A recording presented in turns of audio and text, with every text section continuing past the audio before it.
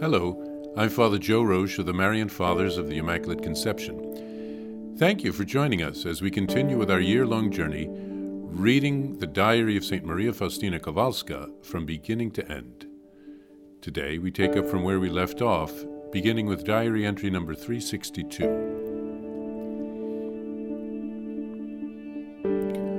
One day, during the morning meditation, I heard this voice: I myself am your director.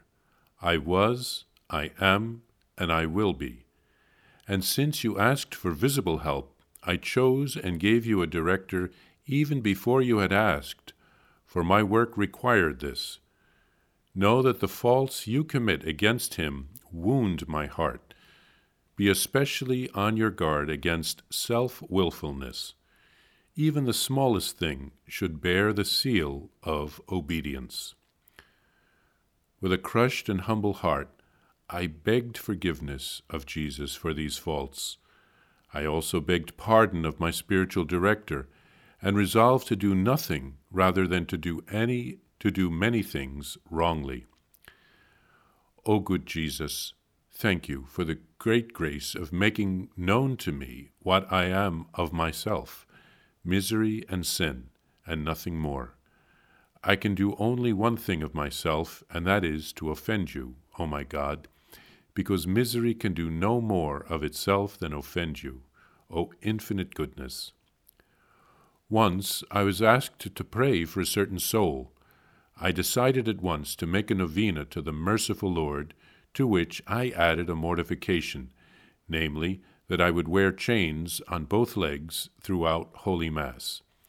I had been doing this already for 3 days when I went to confession and told my spiritual director that I had undertaken this mortification, presuming permission to do so.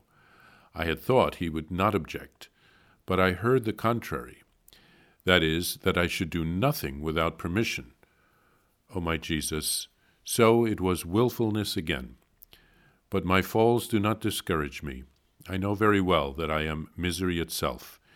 It was because of the condition of my health that I did not receive this permission, and my spiritual director was surprised that I had been allowing myself greater mortifications without his permission. I asked pardon for my self-willfulness, or rather for having presumed permission, and I asked him to change this mortification for another one. My spiritual director replaced it with an interior mortification, namely, throughout Holy Mass, I was to meditate on why the Lord Jesus had submitted to being baptized. The meditation was no mortification for me, for thinking about God is a delight and not a mortification. But there was a mortification of the will, in that I was not doing simply what I like, but what I was told to do, and it is in this that interior mortification consists. When I left the confessional and started to recite my penance, I heard these words: I have granted the grace you asked for on behalf of that soul, but not because of the mortification you chose for yourself, but because of the act of complete obedience to my representative, did I grant grace to that soul for whom you interceded and begged mercy. Know that when you mortify your own self-will, then mine reigns within you. O my Jesus, be patient with me. I will be more careful in the future. I will rely not upon myself, but upon your grace and your very great goodness to miserable me. Saint Faustina had sometimes wondered why the Lord had not provided her with a spiritual director sooner, since she had to struggle through so many doubts with many confessors who couldn't understand what God was doing in her soul. In today's section, Jesus reassures her that he was and is and always will be her spiritual director. He gave her visible help when she asked for it, but it was always he, Jesus, helping her through the director. She needed to learn to rely on Jesus. Jesus had chosen a director even before Faustina had asked for one, since, as Jesus says, my work required this. Jesus knew that Faustina would die at a young age. She was just 33 when she died, and someone would have to take up the work of spreading the message and devotion of the Divine Mercy after her death, that work would first fall to Blessed Michael Sopoćko, her spiritual director, who had been handpicked by Jesus. Jesus tells Faustina to guard against self-willfulness, to always strive for obedience. Faustina is crushed when she is corrected, but she is grateful that Jesus did this for her. I'm reminded of the passage from Proverbs 3:12. For whom the Lord loves, he reproves, and he chastises the son he favors. It's also very close to the passage in the New Testament from the Gospel of John 15:2, when Jesus says that God prunes every branch that bears fruit so that it will bear more fruit. So the Lord, when he corrects us, is expressing his love for us. We're his children, his beloved children, and he wants us to grow and to mature and to become the people he wants us to be. But he knows that it will take some pruning, some training, some correction, and because he loves us, he does this. So St. Faustina had to learn not to take on mortifications without the prior approval of her spiritual director. The chains she talks about are a type of a wire mesh bracelet that she wore around her leg.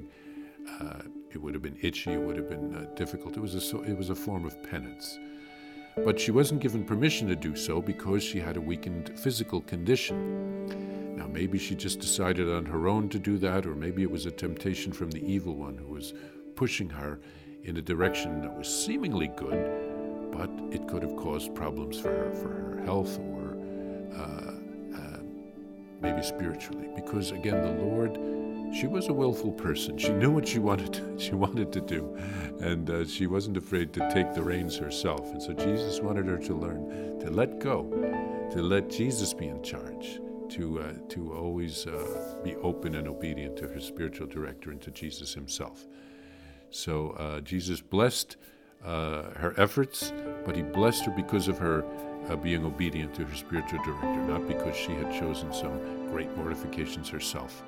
So let's also always strive to surrender to God and not try to impose our will on God.